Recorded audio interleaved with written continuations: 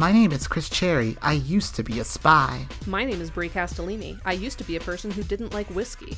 And this is Burn Noticed, a weekly rewatch of the USA television masterpiece Burn Notice about Michael Weston, a spy. Throughout this podcast, we will be reading each episode on whether it is A, an episode of television, B, a great episode of television, or C, a great episode of Burn Notice. If you want to know what complicated calculations go into these ratings, wait until the end where we'll explain them. Also, if you or anyone you know knows Jeffrey Donovan, please get in touch. You can send us questions, suggestions, compliments, and no criticism of any kind to burnnoticepodcast@gmail.com or to our Twitter @burnnoticedpod. And as always, that is Burn Noticed with a D because it's the name of the podcast and not the name of the show. Yep. So you drink whiskey now? This is your thing? So you drink the whiskey drink? Not the vodka drink?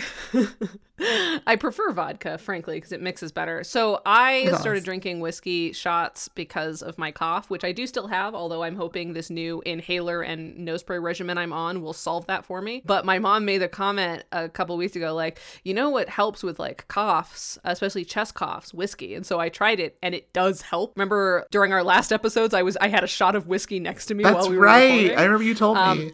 I have now officially drank so much whiskey in the past couple of weeks that I don't even hate it anymore. I wouldn't say I like it. I wouldn't say I would order it on my own, like if I was at a bar. But if somebody had whiskey at a party and was like, who wants a glass of whiskey? I might take one now. It's my go-to drink. Ugh. It is my go-to drink. It used to just taste like gasoline, and now it tastes like sweet, sweet chest relief. It does. No, I don't know. See, to me, because vodka tastes like gasoline to me. But the thing is, vodka you mix. Well, you don't drink vodka straight. You mix. That's what I'm saying. It's if I'm going to drink something straight, it's going to be whiskey. I think it's the best thing to drink straight. I don't think either of us are ever drinking straight, Chris. That's fair. I'm assuming that's a sexuality joke. Just to be very clear, I do often drink whiskey straight. That is. Wait, you're not straight? You're not a straight girl? What the fuck? You're not a basic straight girl? You know what? Our whole relationship is a lie. Yeah. No, I'm very straight. I am a heterosexual girl. I have always known you as straight Chris. Everyone knows you as straight Chris. Exactly. Yeah, I don't have a heart out about this joke anymore. So do you want to talk about the episode? No, but that's a good segue for our episode called Hard Out. It is season 5, episode 8. It aired August 11th, 2011. It was written by Rashad Razani and directed by a guy named Greg Siebels. This is Greg's first Burn Notice as a director, but it looks like he got his start in the Burn Notice art department and has mostly stayed in the family since then. He's worked on a lot of Big Daddy Nix's shows, and he was a producer on Ben Watkins' show, Hand of God, which I believe he talked about forever ago. Mm-hmm. Ben Watkins' weird, Judge God show. It's not about a judge God. Has it been made? I don't remember. No, it existed. Yeah. I think it ran for 2 seasons, and then it was yeah. But he's mostly just kind of hung around, worked on stuff, but he also, I noticed that in 2017, when he was way too famous to be working on shorts, not famous, but he's way too regular worker to work on shorts. He worked on a short. I mean, a lot of people who are in the industry still make shorts so that they have it's stuff they do in the off season. Exactly. And he did he was a producer on a short called There Shall Come Angels, and Brie and I are going to watch it right now. If you'll remember, Chris needs to finish this quickly. Exactly. So of course, if you remember from last 5 week, minutes watching There Shall Come Angels. I want Brie to watch this with me. Oh, fuck. Matt Nix wrote it. Yeah. I spent all day yesterday trying to figure out if I should send it to you yesterday and not let you know what it was. Lauren Samuel's in it. Exactly. Isn't yeah. She Agent Phillip or Agent Pierce? Yes, she is Agent Pierce. Oh, and then several people with the last name Nix are in it. Yes. No. Is this a family affair? This is a family affair. Matt Nix's kids are in this. It was co-directed by Matt Nix and an editor on Yo Gabba Gabba. What? It's a holiday horror classic. Yes. Oh my god, Chris, I'm so excited. All right, I'm going to make sure that my sound is on so that my mic picks this up. Okay, cool. Have you watched this yet? Yes, I have watched this. All right, well, I'm going to click play in 3, 2, 1. Welcome, my friends, as I tell you a fable of the spirit of Christmas. So stay if you're able. 10 out of 10. So many stars. This should have won an Oscar. Oh my god. Yeah. So yeah, like the premise of that video is just that they're carolers. They're like these young children who are definitely like Matt Nix's kids and these other kids. I assume neighbors. I don't know. Like, I don't know how these two people know each other. The other guy, again, works on Yo Gabba Gabba. Like, wow. Incredible.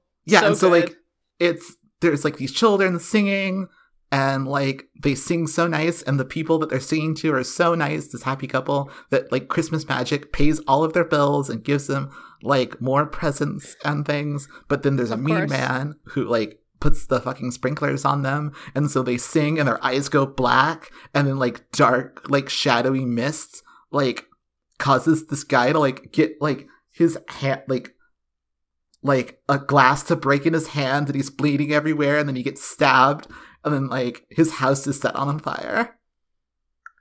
This has 50 views on Vimeo. I can't believe that you found this treasure trove. Also, something interesting that I just noticed, this is on Matt Fackrell, the Yo Gabba Gabba guy's Vimeo page.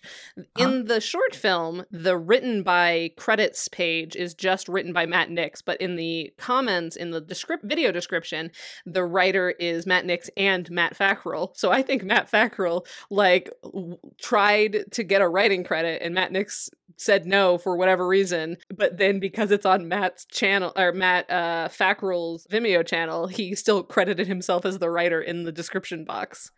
He is credited as a writer on IMDb. I bet he made it then. Yeah. There's some kind of drama here, because in the actual credits, I am looking at the screen that says I know, I have by too. Matt Nix. I saw it. So it just low. says written by Matt Nix. I know. It is amazing. Yeah, I want to know about like the dreadful fallout that happened over arguments over writing credits of this like Christmas video.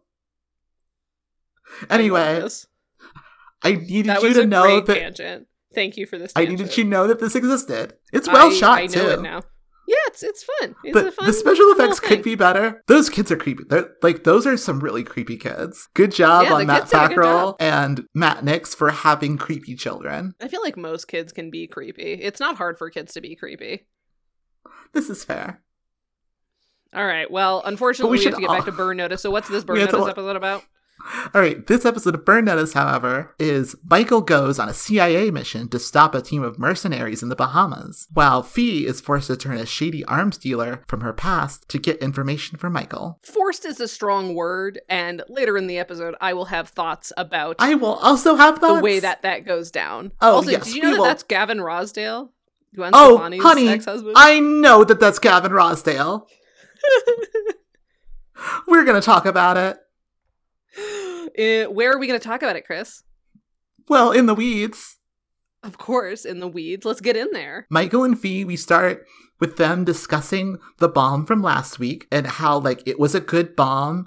And, like, Fee admires the bomb, which I did too. Like, one thing I liked about, like, the bomb from last week was, like, the whole depth explosion trigger thing was very cool. And Fee's like, yeah, I wish I thought of it. But it is also a bomb that's going to be very hard to trace. But Fee says that she knows a guy who might be able to help, but she does not like him. But she will go to him. She also reminds Michael that they're supposed to meet Madeline for lunch the next day. And it's then we cut to here. No, before we cut to the next day, it's very, very important that Fiona is the one who comes up with this guy, and Fiona is the one who's like, I've got to go see this guy. Fiona is the one whose idea this is. Whose idea this was. And I think, like, Michael was like, are you sure? Like, Michael is doing due diligence here. When she seems uncomfortable about it, she's like, no, yeah, I'm gonna do this. And Michael's like, okay, it's very important. But yes, I do really like this cut because, like, there's this, like, nice little dip to black for a second, and we cut to, like, Michael driving Madeline and Fee to this date that they're on, and the next day. And he just looks really distracted, and it's a good cut because they're going to meet Madeline's new beau, Benny, who has a glass bottom boat, and they're all very excited about it. Boat and the boots with the fur. The whole club is looking at Benny. And Michael doesn't seem happy about it, but, like, it's a thing that's happening. However, they are pulled over by some motorcycle dudes, and Fee realizes that, oh yeah, the guy that I need to get in touch with, he's getting in touch with me now. These are his motorcycle dudes. This is, like, his MO. So she has to, like, leave the date which presumably does not happen. Although I'd kind of like to think that it did.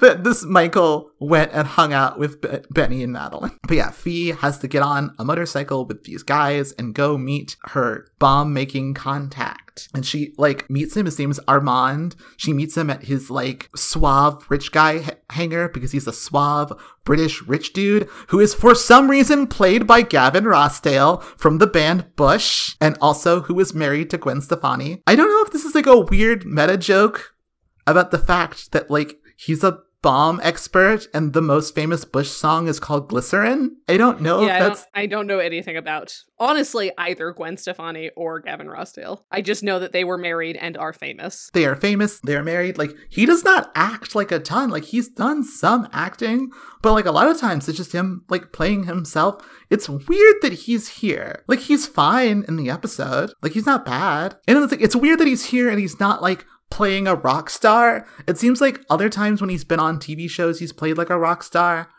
I think he's trying to act. I was telling Brie before we recorded that in the process of doing notes for this episode, I got distracted by a lot of tangents because I was not that interested in the episode. And I learned a lot about Gavin Rossdale. It's not that interesting. You don't need to know it. But I did spend a lot of time looking into the life of Gavin Rossdale. The most interesting thing that I learned is that apparently Gavin Rossdale dated this other guy in the 80s and then denied it for years.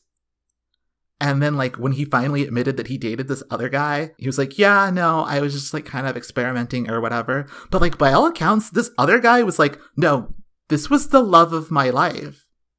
And, like, he still talks about it. And I just feel so sad for this guy. Just, like, clearly, like, this was such an important relationship for one of them. And, like, for Gavin Rossdale, it was just, like, this kind of, like, moment of figuring himself out. And that's the thing that kind of makes me uncomfortable, especially, like, as, like, a person who's still trying to figure herself out. Like, nothing exists in a vacuum, and you're, like, always doing, like, you're entering into relationships with people, and that there's a responsibility to that. And, like, that's shit that scares me, personally. I just never want to be Gavin Rossdale. Anyway, he has info. He can find out about this bomb, but first he needs something in return. He wants her to steal a truck for him from, like, a weapons manufacturer. And she's like, yeah, I'll do it. She's got no choice. No choice in the matter.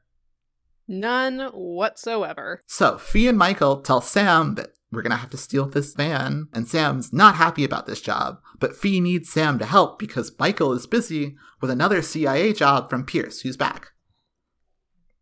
So Michael meets with Pierce, who's been busy looking into leads in Max's murder, but she's decided that nothing has panned out elsewhere in the country, so she's going to focus on Miami because the murder happened in Miami, and she's going to find the killer in Miami, and Michael is not happy about that.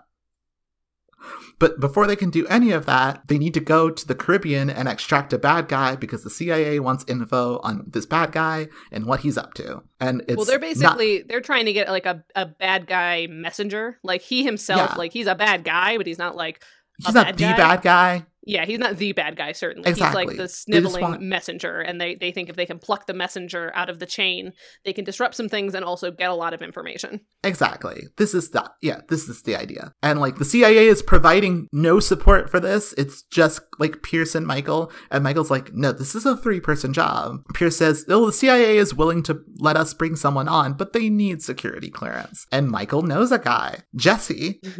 And Jesse agrees to go, even though, like, he hasn't had a day off since Christmas, which it feels like just happened because we watched that video. And it's I guess Jesse Christmas in our hearts, Chris. Exactly. And I don't know, did Jesse lose his car earlier in the season? Did it definitely get blown up, or did it get blown up? I know they gave it to the guy during their con man. Yeah, did like something happen with it? Because Jesse needs a ride. I don't know, because, like, Jesse needs a ride to the marina. Car at the marina. Maybe he doesn't want to, like, park there overnight.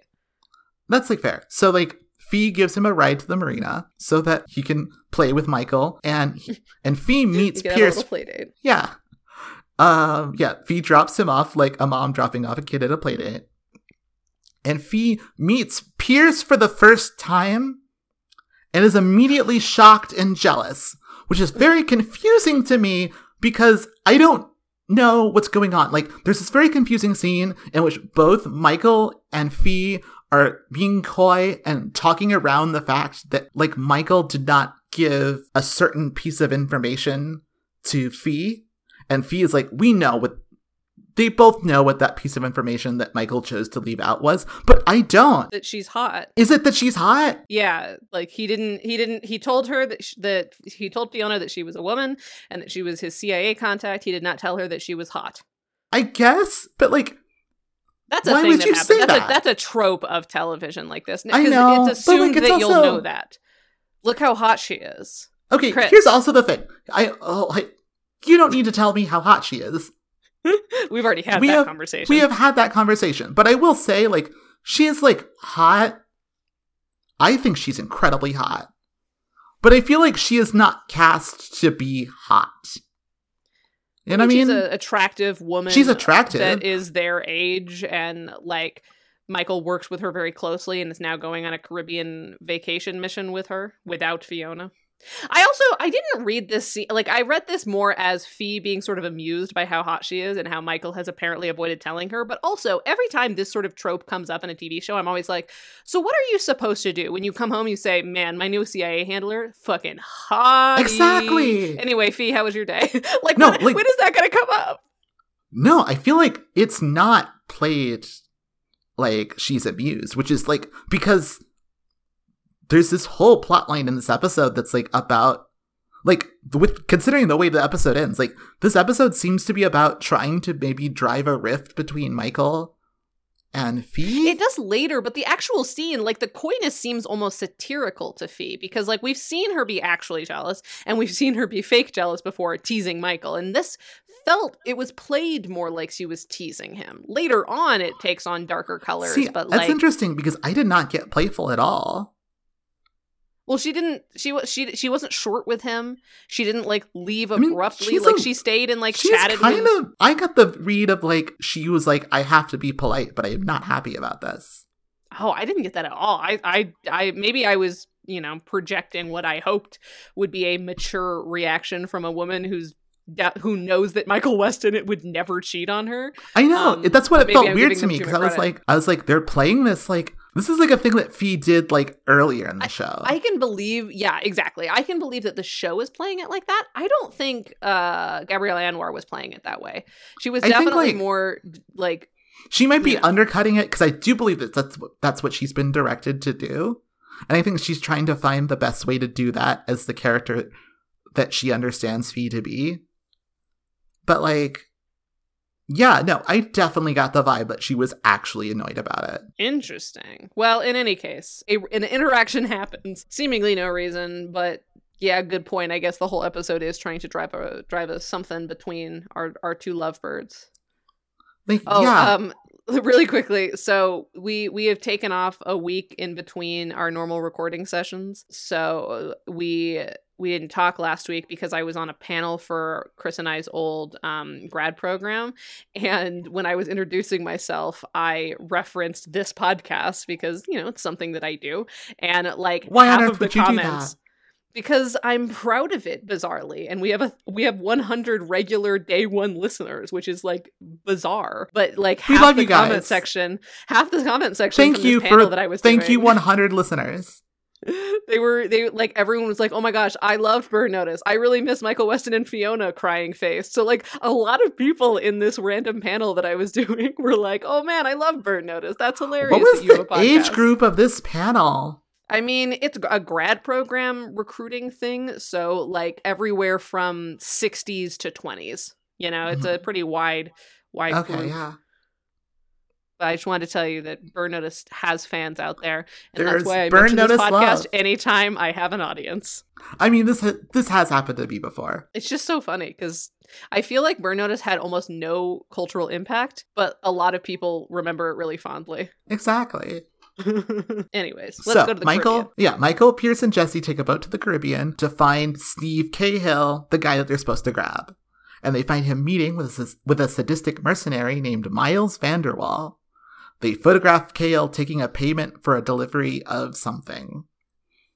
Yeah, they thought that they were going to be there to listen in on a meeting, but instead of a meeting, it was an exchange, which kind of throws a wrench into the plans because, one, there's nothing for them to overhear, and two, it's over a lot quicker than they expected. Yeah, exactly. Meanwhile, Fee scouts the weapons company while Sam pretends to be a client touring the facility. Like, Sam asks to talk to the security team to get more info, and what he learns is that the location of the van that they're stealing, where it is, and how many guards that are guarding it, which is many guards. I kind of like a little bit.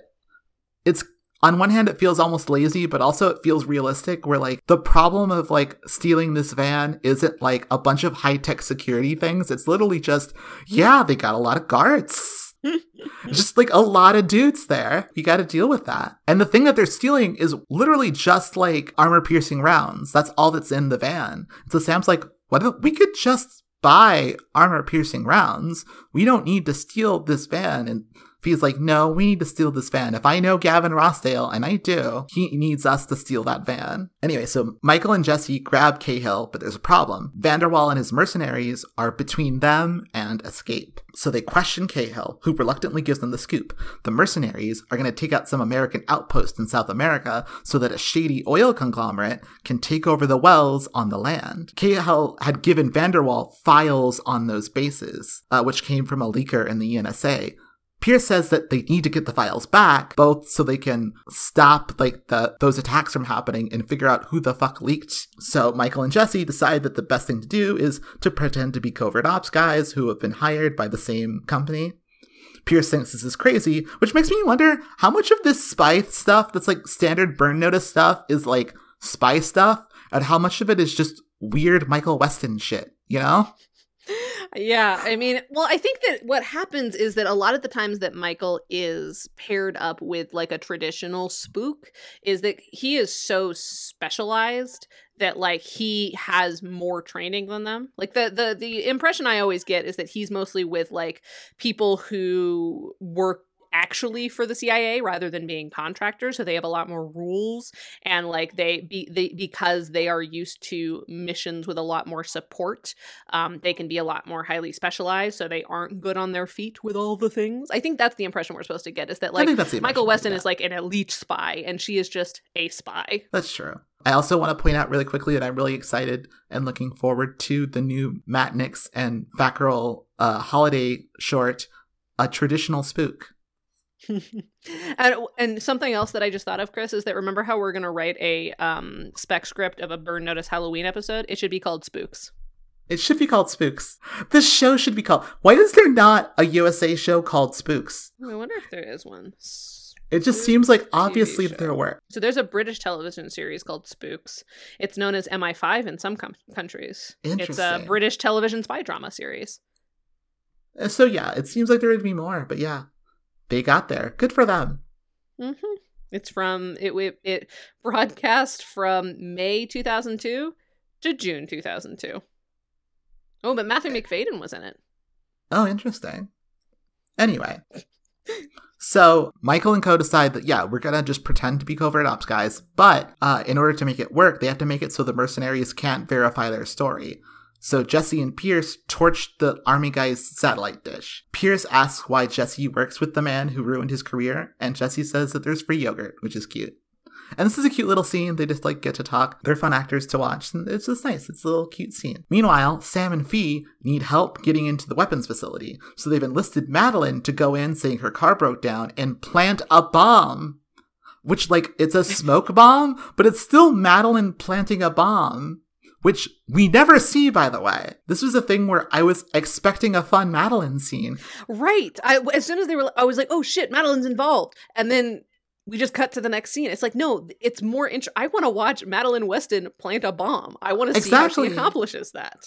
100%. I don't know why that wasn't in the episode. They're like, no, we got too much other stuff to do. We're moving. But yes, so she plants a smoke bomb, but we don't see it. Anyway, in this conversation, Madeline asks what Gavin Rossdale's deal is, and Fee says that he got her out of Ireland, but in return for her helping him with a kidnapping. Because, there's always a price when you're dealing with Gavin Rossdale. Anyway, so Fee goes back to the loft, and Gavin Rossdale is there with guns to help her steal the van. He's like, okay, you're going to steal this van. You're going to need some guns, right? And Fee's like, no, I don't want to do guns because we're going to do it without killing people. She does ask for some other equipment, but like, she's like, I'm not going to deal with guns. He also is like, kind of makes an overture like, you know, you're doing this for your boyfriend. It seems like a lot of work. You know, we had a good time together. Maybe you want to like, you know, work for me a little. But she's like, no, thank you. Anyway, so Michael gets some basic info on the company that hired the mercenaries, which mostly their name, which is the Pyramid Group, which is so delightfully like vague and fake, but also good. I like that. But this is enough so that Michael and Pierce can march right up into the camp, like just bald-faced, like march right up and do a pretty standard pretend to be a pissed off secret security ops guy routine, saying that they caught Cahill torching the satellite dish, and now they're going to whip these mercenaries into shape because their security sucks, which leads to Jesse playing drill sergeant with all of these like mercenary guys, and in the process taking away their radios and just like really drilling home that these guys suck. That is the message that Michael and co have for these mercenaries. You're garbage. Anyway, so Michael and Pierce ask to see how safe the files are. Miles Vanderwall says they're plenty safe.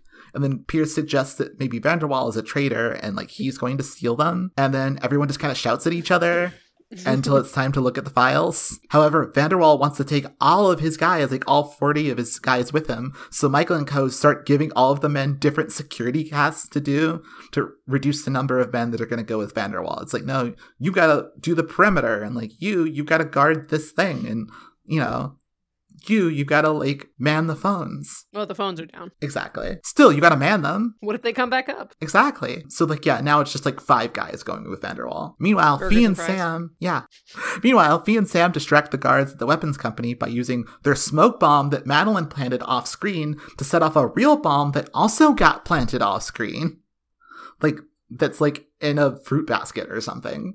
Yeah, I don't know what the deal is with these last 2 episodes and all the interesting stuff happening off screen, but like, yeah, notice, what do you think I'm here for? Exactly. This is a process show. I watch this show for process, not dick measuring contests. This is like these last 2 episodes are really heavy on like masculine dick measuring. I don't care for it. I thought you liked that they were about masculinity. No, but I changed my mind about last episode, and this episode's just boring on masculinity. But once again, a cool option. Like, this could have been a really cool episode of like, you know, having slightly you know, separating the party, as it were, and having one of them be doing like really grungy, like classic Burn Notice work, and the other one's on this, like, being trapped on an island having to escape. That's interesting. I will also say a particularly interesting early episode of The Unit. Remember the U.S. military propaganda show that I was talking about, which stars Scott Foley and the Allstate insurance guy. There's an episode where on a mission, because like, do you know what the premise of The Unit is? No, but I assume there's a unit. Yeah, well, so basically it's a show about nothing. It's a show about like basically hyper specialized special forces guys who are like half spy, half like army people and they're like so classified that no one can know that the unit exists. And so the wives back home, who like all kind of live near and on the military campus, kind of have to band together because they can't tell even their family what their husbands do. So like the only people they can really talk to about like what it's like to have a husband doing this work is each other. And so like the show is pretty evenly split between like what's going on back at the base with the women like kind of in the real world having to deal with just like, you know, stuff, and then like the man's mission, which is actually a very interesting premise, and I like it a lot if it weren't hugely U.S. military propaganda. But anyways, there's an episode early on where like a mission goes successfully, but like they get made, so they all have to get back to the U.S. different ways. So like one has to go by sea, one has to go by land, one has to go by like something else, and like they basically just like split up and all have to sort of make their own way home. And it was very interesting to like watch the different guys like figure out a way to get home without any of their normal resources, and like, you know, the lengths they're willing to go and all of the different things that happen and stuff like that. And that could have been a cool Burn Notice episode too, of them like trying to scam their way off of this island while also getting the materials. But it was a boring episode where mostly people shouted at each other. So like, come on, Rashad. We like a couple of episodes ago, we were like, holy shit, Rashad Rosani is like coming out as one of our favorite Burn Notice writers. You let me down, buddy. You let me down. Awesome. Anyways. I definitely listened to all of that and wasn't checking my texts. Yeah, I'm definitely not applying for jobs as we're doing this podcast. Oh my god. Anyway, so Fee and Sam burst in while like the bombs are going off and get the van and go. And like Sam says that this is actually worth 2 months mojitos instead of 1, which I believe is something that Michael promised Sam that he would get for doing this job.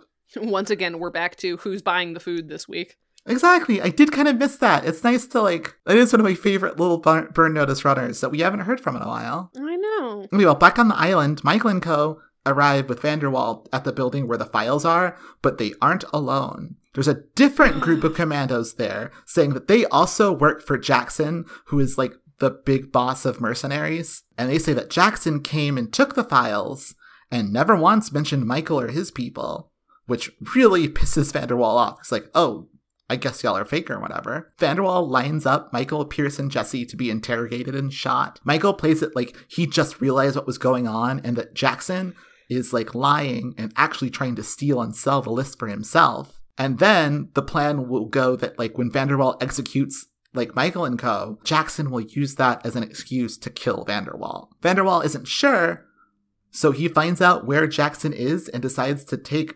Michael and to Jackson and figure this all out himself. Mm-hmm. Although, like, something that was confusing to me about all of this is that, first of all, why wouldn't Michael just say, these guys are the imposters, kill them, we have to go find the files? It was just weird that he was like, yeah, they also work for us. Hey guys, what's up? But it was also confusing that, like, the whole premise is once you shoot us, they'll shoot you. Why wouldn't they just shoot all of them? Yeah, it's unclear. Like, there's so many opportunities where, like, the logic would break down as soon as Vanderwall asks, well, why would they wait for me to shoot you if they have us outgunned, which they do because you sent all my men off into the woods to do other things? Why wouldn't they just shoot all of us right now? It's very unclear. Like, it's not a good gambit. Like, I can believe a lot of the stuff they do because, like, it seems like pretty consistently across genre, the way that conning works is you're just, like, so absurdly confident that people kind of just let you do whatever. But, like, in this case, it literally doesn't make sense. It does not make any sense. The weeds of his plan are all tangled. Michael and Vanderwall arrive at Jackson's place, and the security at Jackson's place has been beefed up, which Michael says, like, ooh, that's evidence that, like, they're gonna kill you. And since, like, there's all these extra guards, Michael tells Vanderwall to lie to the guard at the gate about who Michael is and not say that he's a pyramid guy, but say that he's just, like, a security check guy. And so Vanderwall does that. It's unclear. Like, again, Michael's bluffing a lot, and, like, his bluff isn't very good, but it keeps working. I mean, like, I will say this was interesting. I liked this little I liked the exchange. spy tip that goes along with this. I thought that this was one of the details that I didn't rub up against, like, again, you know, as with most conning, like, a little bit of interrogation proves that it's nonsense. But this one felt fair. Like, it felt like Michael, especially because the other guys didn't know him, like, I think it feels fair that he's positioning himself as, like, uber special, so none of them would know him anyways, but if they identify who he's with, you know, that could raise suspicions. So exactly. This one I didn't mind. The other one I didn't mind it. Bullshit. But yeah. So Vanderwall and Michael walk into Jackson's office, and Jackson accuses Michael immediately of being bullshit because, like, obviously he is. This reminds me of, like, another episode this season that also kind of had this beat where, like, both Michael and another guy are, like, saying that the other one is fake. And, like, both times I kind of don't buy it because, like, but especially this time, like, I don't know why, like, Vanderwall is so quick to believe Michael and not, like, Jackson. Like, he's already bought into this, and it's like, it doesn't feel like we've done the groundwork to make it make sense that Jackson has bought into this. And it was also interesting because, like, this guy is, like, the commander or something of the area. And I think something that would have worked for me maybe is that, like, because I was expecting them to just, like, go in to see, like, another kind of militaristic dude, but this is, like, a skinny old man in a suit. And so I can imagine that there is some, like, if they knew who was, like, in charge and knew he was a little bit, like, less of, like, a man's man, I think it maybe would have worked that, like, Michael sort of leans on the, like, we're the men, and this guy is, like, he's just a poser, like, he's never had to do the hard work, so of course he does the underhanded spy thing while you and I are on the ground doing the real work. I think that might have worked. You and I are like just rocking out with our cocks out.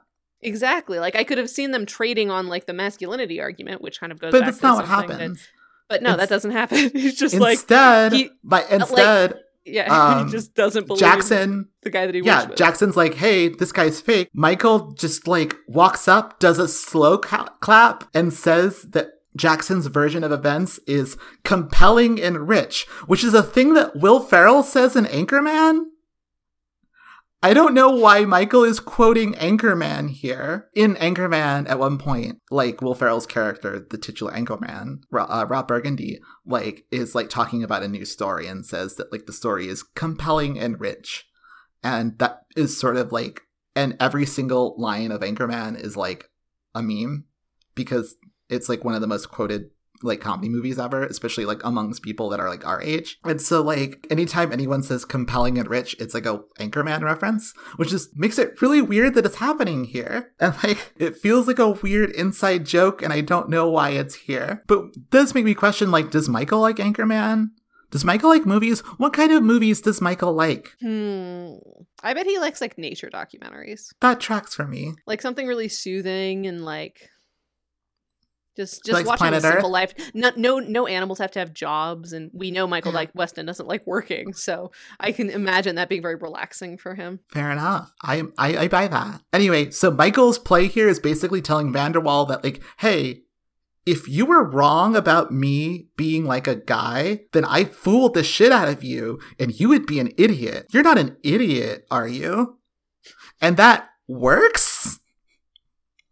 I mean, there's like kind of a runner throughout this entire episode that my mom and I, who watched this together and who have no taste, kind of enjoyed, which is the runner of like, all right, who are you going to believe? What are you going to believe? That like an ultra genius, you know, managed to get in good with you, or that this guy's a dick? Like, and like they do that a couple of times where they're like, what are you going to believe? The thing that's actually happening, or this story that we're telling you?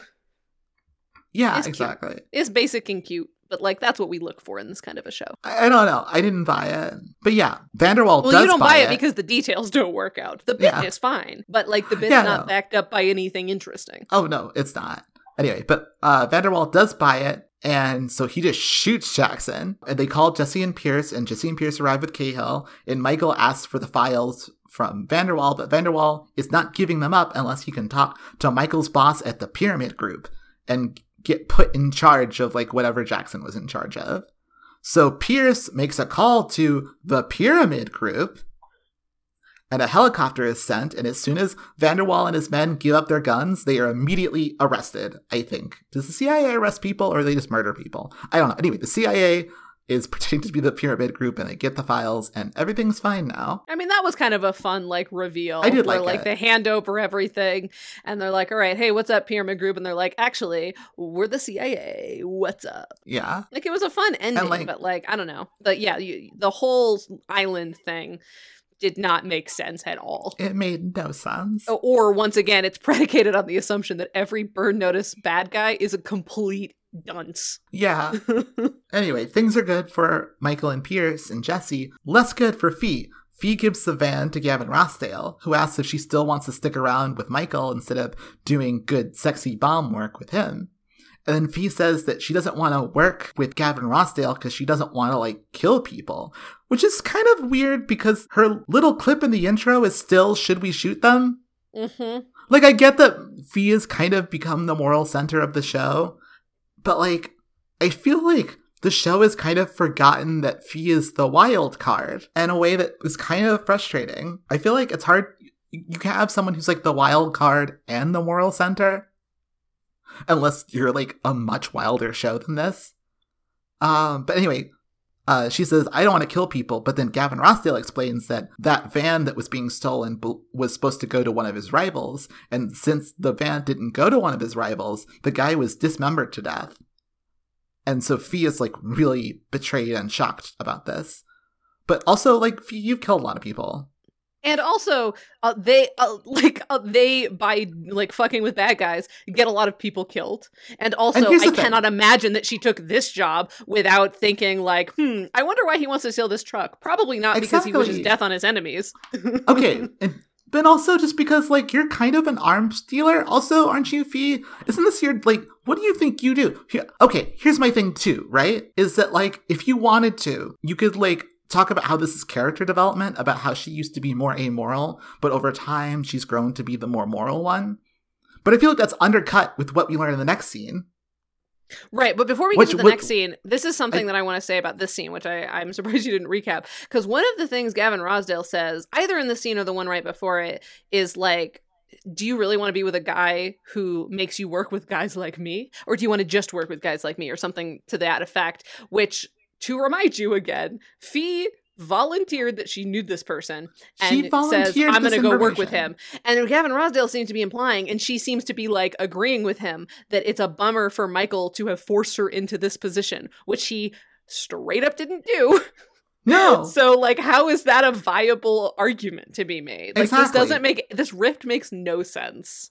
Right, no, and we're going to get to that. But yeah, she gets the info on the bomb from Gavin Rossdale, and she meets Michael at a nice restaurant and gives him the info on a piece of paper. But she seems very not okay. And Michael, like, trying his best, asks, like, if something happened with Gavin Rossdale, and she says, well, not now, but, like, you didn't ask about the past. And then she tells a story about how she and him used to be a thing back in Ireland in the old times, but then she found out that they were only introduced as payment for him killing a British customs agent. And so she's like, oh, he killed a British dude. So, like, and, like, she seems like she's, like, traumatized, and, like, that's why she doesn't like him, because, like... Yeah, like, I assumed it had more to... it was going to have more to do with, like, them being in a relationship and him being, like, kind of a shitty guy. Exactly, or, like, but it's not that. Sadistic in a particular way, like, usually against women and children is, like, her triggers. Fiona, you were running with the IRA. What the fuck? And this is the thing, is that, like, if there was, like, an arc to Fee where, like, she used to be, like, wild and amoral, but now you're, like, making this point that, like, she's a kept woman. Exactly, and, like, that's the reason that she doesn't like him, like, at the time. Like, there's not, like, it implies that there wasn't growth. You're just, like, retconning her into have always been the, like, moral center, like, back in her Ireland days, which doesn't track with the way that you've developed this character at all. Anyway, yeah, this doesn't make this whole episode is just like interesting setups, terrible execution, and it's like truly, I feel like the last two the last two episodes of Burn Notice have been like great, like set dressing, fucking terrible, like detail work. Yeah, and then she's like, it seems like she's angry at Michael for putting her in this position, which she volunteered for, and again, like he seemed. Like, and I guess, like, she's mad at him for, like, not asking more questions about Gavin Rossdale, or, like, I don't know, like, I, like, genuinely don't know what Michael is supposed to have done in this situation. That, like, I don't know what she's, like, and the thing is, like, it's okay for her to, like, maybe have, like, irrational feelings about this, because she's, like, maybe, like, kind of traumatized due to her relationship with this person, and she's really dealing with the trauma of this other stuff. But also this other stuff doesn't make sense for her to be traumatized about that either. Like, I feel like this is an episode that's trying to be about Fee that fundamentally doesn't understand Fee as a person. Yeah, and, like, it's not hard to understand Fee because they really haven't done a lot of character building with her. Exactly. So it's not a complicated, like, person to, write episodes about. And I don't know, like, why they're trying to do this thing when, like, none of this has been set up. Like, I don't understand, like, why this is the beat that we're doing. Like, I don't know why this is happening. Anyway, so they have this really awkward conversation. And then Madeline shows up with Benny, and we finally meet Benny, because it turns out that this is the date now. The double date is finally happening. And we meet Benny, and, like, Benny is such a Madeline guy. He's, like, just the most old white guy who owns a boat you've ever met. Mm-hmm. But honestly, good for her. But good for her. No, yeah. I can't wait for Benny to, like, be initiated into the absolute batshit craziness world of Burn Notice and have him be, like, the Bob from Stranger Things. That's what I'm hoping for. I hope that Benny is Bob from Stranger Things. I hope so too. Anyway, so yeah, and there's this whole awkward thing where, like, there's, like, a toast to the young lovers, and, like, Michael says, like, here's a toast to supportive partners, and it's, like, ironic, but I don't know how it's supposed to be ironic. Like, by like this whole like emotional thing is so confusing and muddled that like I don't know exactly how the irony is supposed to be working. It's like Michael roasting himself. I don't know what's going on. Yeah, because it seems like it's almost biting at Fee for not being supportive of him needing to find out why he's being set up for murder. Yeah, or is it or it's he like, is supporting her right? But is he, or that he's like failed? I don't understand what this is. Again, it's kind of like the scene at the beginning with Pierce where everyone's talking around a thing and assuming that the audience knows what the thing is, but you have not set up what the thing is. We cannot, like, fill in those blanks. They think that you can, but we cannot. You've not done this work. I don't know what the fuck you think we're supposed to be thinking right now, but I don't have a fucking clue. Yeah, this conversation makes no sense. And like, anyway, that's how it ends. Yeah. Why are we mad at Fee? Like, why is Fee and Michael mad at each other? Why are we doing this? Yeah, and it's not like... Or it's like the supportive partner, Gavin Rossdale? I don't think so. I think it must be some kind of like... I think what they want us to think is that Michael's saying this to get her to stop being such a bummer about this thing that helped him.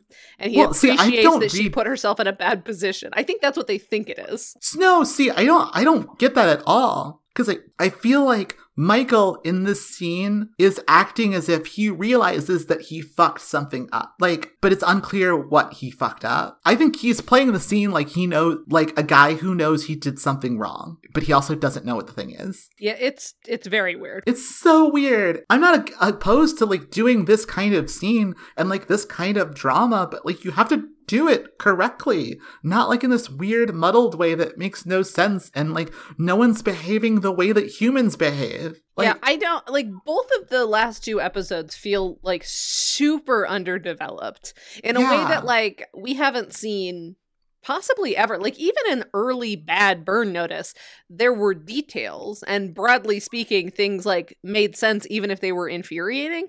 But like, I don't know, it felt like both of these episodes were too long, but nothing happened in the time that they took too long about. Like, I don't know what is happening, guys. Like, polish your fucking scripts. They're also both like this week and last week are both like revolve around Michael dealing with some sort of army like group. Yeah. So like true. It felt like they were really samey, like watching them both in a row like we do.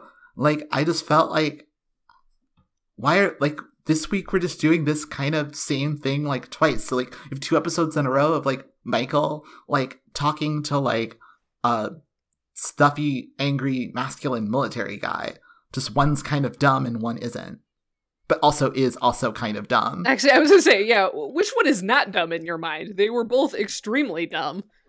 But like in one episode, the guy is supposed to be dumb. That's fair. But, all right, well, fuck this. Let's talk about spy tips. Let's talk about some spy tips. There were not a lot of great spy tips. There's a lot of borderline stuff this week.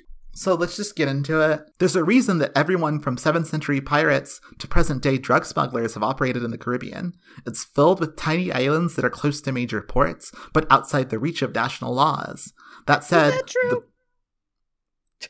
Are the tiny islands in the Caribbean outside of the reach of national laws? I mean, I imagine some of them are quite small, so there's like nothing on them. I guess. I don't know. We can like fact check this spy tip, but like if it's true, it's a useful thing to know. Because the privacy that makes the islands great hiding places also makes them vulnerable. Your enemies may be able to hide from you, but you can hide from them just as easily. Is that why? Yeah, that's fine. How do you feel about this as a spy tip? I mean, I don't know what I would do with it. I guess, like, go to the Caribbean if you want vulnerable but also easy to access places to hang out. Like, I don't know what I do with this information. Like, I guess it's practical for some reason. I just don't know what that reason would be. Yeah, I mean, the thing is, if it's true, it's actually useful to know about the fact that small islands are out of reach of national laws. I think it, like, explains the usefulness of, like, the islands in the Caribbean specifically. I don't know. Like, I don't care that much about it. That's my argument for keeping it. I mean, it's fine. I don't care. Sure, let's keep it. Okay, cool. I mean, all of these are like that. Spies have long known it's a good idea to bring along a fast-acting drug when you're targeting someone for extraction. In the earliest days of espionage, that meant a rag soaked in chloroform or ether, but now it's usually a syringe of propofol. It works quicker and has fewer side effects, but shares one downside with its predecessors. You still have to get close to your target to administer the dose.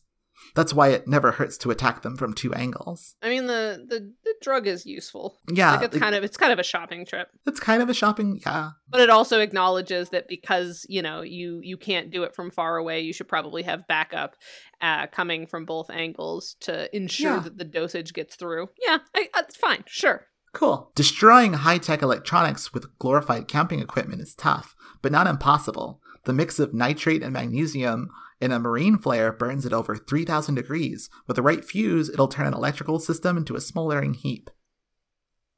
Yeah, I think that's useful. And we also kind of see how they lay it out and how they use like their minimal supplies to do it. All right. When you're pretending to be on the same side as your enemy, it's critical to keep them from talking.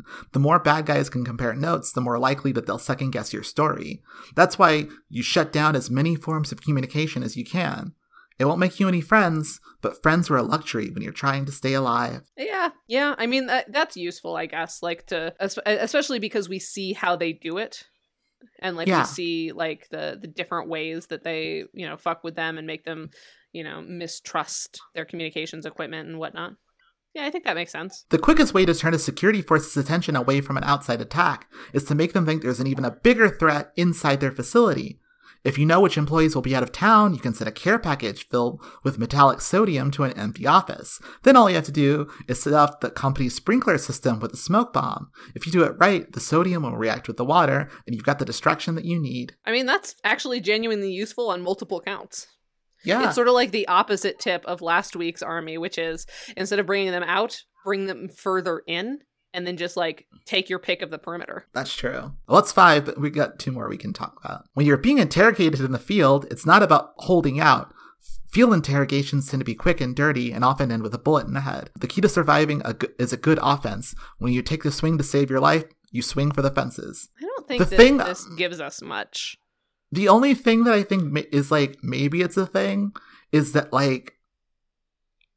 I guess it depends on what you mean by the field. The idea being that, if someone's taking you back to, a facility, then you can hold out. I think that's the distinction that might be useful. Got it. So you're distinguishing between the kinds of interrogations and the different strategies you will need to employ for each. Yes. I think that's the only thing that makes it something. I guess that's fair. That, if they just sort of tie you up and interrogate you where you are, you're clearly not important enough for them to, take back to, confer with other people. This is, if you don't give us a good answer, we're just going to kill you here so we don't have to, deal with you in our facility. Okay. Yeah. It's on the fence, but yeah, a lot of these are kind of on the fence, and it's yeah. Finally, for a spy, getting someone to lie for you serves a number of purposes. It's less about the lie itself, no matter how useful it is. It's about how it changes your relationship to your target. Once a guy lies for you, for better or worse, your fates are tied together. Yeah, this was smart, and this is something that hasn't come up before, and I really enjoyed that. I was like, oh, that's... No, I did too. I really like that. I thought that was a good tip. Cool. Felt useful. All right, so that's 7. That's at least 5 practical spy tips. Correct. All right. So, we have that. Do we have spycraft over violence? Yeah, in both cases, I would say so. Yeah, no, totally. A lot of trickery. Yeah, a lot of trickery. A lot of bluffing. I guess spycraft is bluffing. Yeah. Because there's a lot of bluffing this week. Was there a memorable alias? I mean, not really. Michael is technically, Michael doesn't even have a name. He's just, a guy. It's not Yeah, anything. I was going to ask if you caught his name or anything, but yeah, I don't think he does have a name. I think he's just a guy who yells at this other guy a lot. Yeah, that's it. So I don't think that's, anything. So, are at least 2 supporting characters used well? Now, Fee, does she blow something up / get to be the co-protagonist?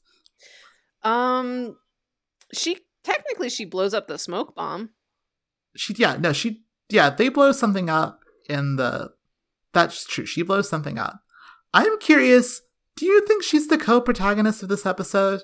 No, because it's not really about her. She's in it, But, like, even her storyline isn't about her because we're not revealing anything about her character because what we do reveal doesn't make any fucking sense. I know, but the thing is, like, the stuff that they reveal doesn't make sense. But it's clear that they think that they're revealing stuff. Like, this episode feels like it wants to be about Fee, and it's not successful, but it does seem like a thing that they're trying to do. I feel like co-protagonist needs to be, like, she has a active, like, participation in the main thing this episode. But this episode felt like the main thing was very much still That was the other thing I was going to say, though. But, like, also, there is a decent amount of balance between the A plots and the B plots. And, like, considering the way that this episode starts and ends, I thought, like, there's enough that if you wanted to make an argument for it, I would buy it. But I also don't feel the need to make an argument about it myself terribly. Yeah, I don't especially since it doesn't work. Yeah, it definitely doesn't work, and like it's not like, you know, but I think that Lisa trying. Joy episode where it's not. Are they trying? Are we going to give them credit for trying? I know, because I think they are trying. I think they're just failing spectacularly because, like, they're writing all this stuff. She does get to blow something up, so technically this passes for Fee. Yeah. Anyway, did Sam get to be peak Bruce Campbell? What did Sam even do this episode? He wasn't even Chuck Finley when he was asking them about their security details. No, he was just like a guy. Like, yeah, he did not get a lot to do at all. He was just sort of there as Fee's backup in like a couple of small scenes. Okay, is Jesse a distinct addition rather than a redundancy? Technically, yes, based on your new criteria, because he has a security clearance, and so is the only one of the gang who's allowed to go. And, like, yeah, that's something. I like Jesse being kind of a drill sergeant. That was fun. And, like, Michael could have done that too, though. But, like, and I like that Pierce, who is, like, somebody who is in the CIA, knows the story of Michael and Jesse, and, like, they have a small conversation about it. Yeah, I liked that a lot. Michael and Jesse. Like, yeah, like, they got to have that scene, and, like, that's the scene you can only do with Jesse. Yeah, exactly. So, yeah, I'll give him Jesse. Okay. Was Madeline in this episode? Well, she was, but she didn't get to do her thing. It was off screen. Yeah, her thing had. Of course, I don't remember her because she didn't get to do anything. Yeah, like, so I don't think that counts as gets to do. No, it doesn't count. It doesn't. You have to show it. You don't get points for saying it's going to happen and then doing it off screen. She does have a boyfriend. She does have a boyfriend, but that's not a genuine emotional moment with another character or gets to do the case of the week. It's not. So but no Madeline. That's 2 out of 4. So this is officially a great episode of Burn Notice. Is it a great episode of television? No. It super fucking isn't. It could have been. There's a lot here that probably could have been something interesting. Yeah. Again, I don't know. What do you think the theme of this episode is? Because, like, now that we've had some more thematic resonance this season, I wonder if, like, they're more conscious about that. But, like, what is the sort of the similarity between these two situations? Because I don't think Michael really learned anything in his. I don't know. What's going on. I don't feel like they're connected at all. I feel like they are trying to do a Fee thing here, but maybe I don't know. Something about, like, trust? Maybe. Like I don't know. Relationships. I don't know. Yeah, it's not good. It's not good. It's just Rashad, what are you doing? I feel like this season so far has been a lot of wasted potential. Yeah, I think that's true, especially given how strong last season was, especially in the early year, in the early game. Like the first 2 episodes of last season were great episodes of television. Yeah, no, I know. We really liked last season, and like it does. And I feel like this season started off, we were like kind of hopeful. Yeah, there is like you said, there's a lot of potential, but unfortunately it keeps being wasted, which is a real shame. This is where like they absolutely could have hit their stride and for some reason can't. Next week is our next Michael Horowitz episode, so we'll see if he can, he is the only person so far this season to get a great episode of television, so we'll see if he can manage it. But then after him is yet another Alfredo Barrios Jr. episode. Oh so, boy. Womp womp. Anyway, well, yeah, I was like, after last season, I was actually kind of like feeling kind of hopeful about this season. And now I'm just like, I was excited to see where it went. I don't know. I thought like, I think like it's possible that the show may have peaked. I hope not. But I also have that dawning realization. Yeah. I hope it hasn't peaked, partially because that means it's just going to get kind of worse. But also partially because the peak wasn't that high. No, not really. It wasn't that high. Anyway. Well, with that, there's nothing else left to say but to thank Vincent EL for our theme music. If you want more from Vincent EL, go to vincentel.bandcamp.com. And other than that, bye. And that's a hard out. Fuck you.